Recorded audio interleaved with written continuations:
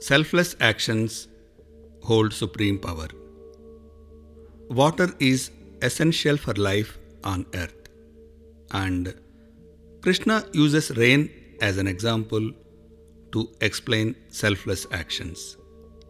Basically, rain is a part of a cycle where water evaporates because of heat, forming clouds thereafter. Given the right conditions, it comes down as rain. This process involves selfless actions, and Krishna names them yagna.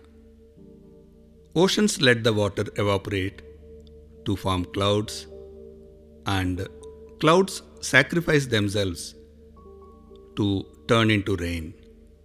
Both these actions are selfless actions, yagna. Krishna indicates that selfless actions of yagna holds the supreme reality or supreme power. In the beginning, using this power, the Creator created and advised everyone to use it to further themselves. This is nothing but aligning ourselves with the supreme reality to tap its power through selfless action of yagna.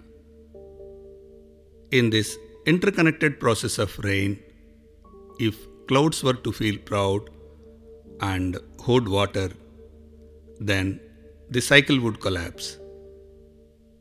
Krishna calls such hoarders who disturb the cycles as thieves. On the other hand, clouds keep forming when they continue with the selfless action of rain.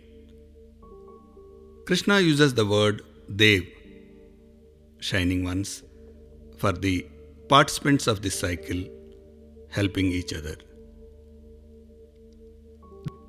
These selfless actions give many things back, like the ocean getting water back through rain.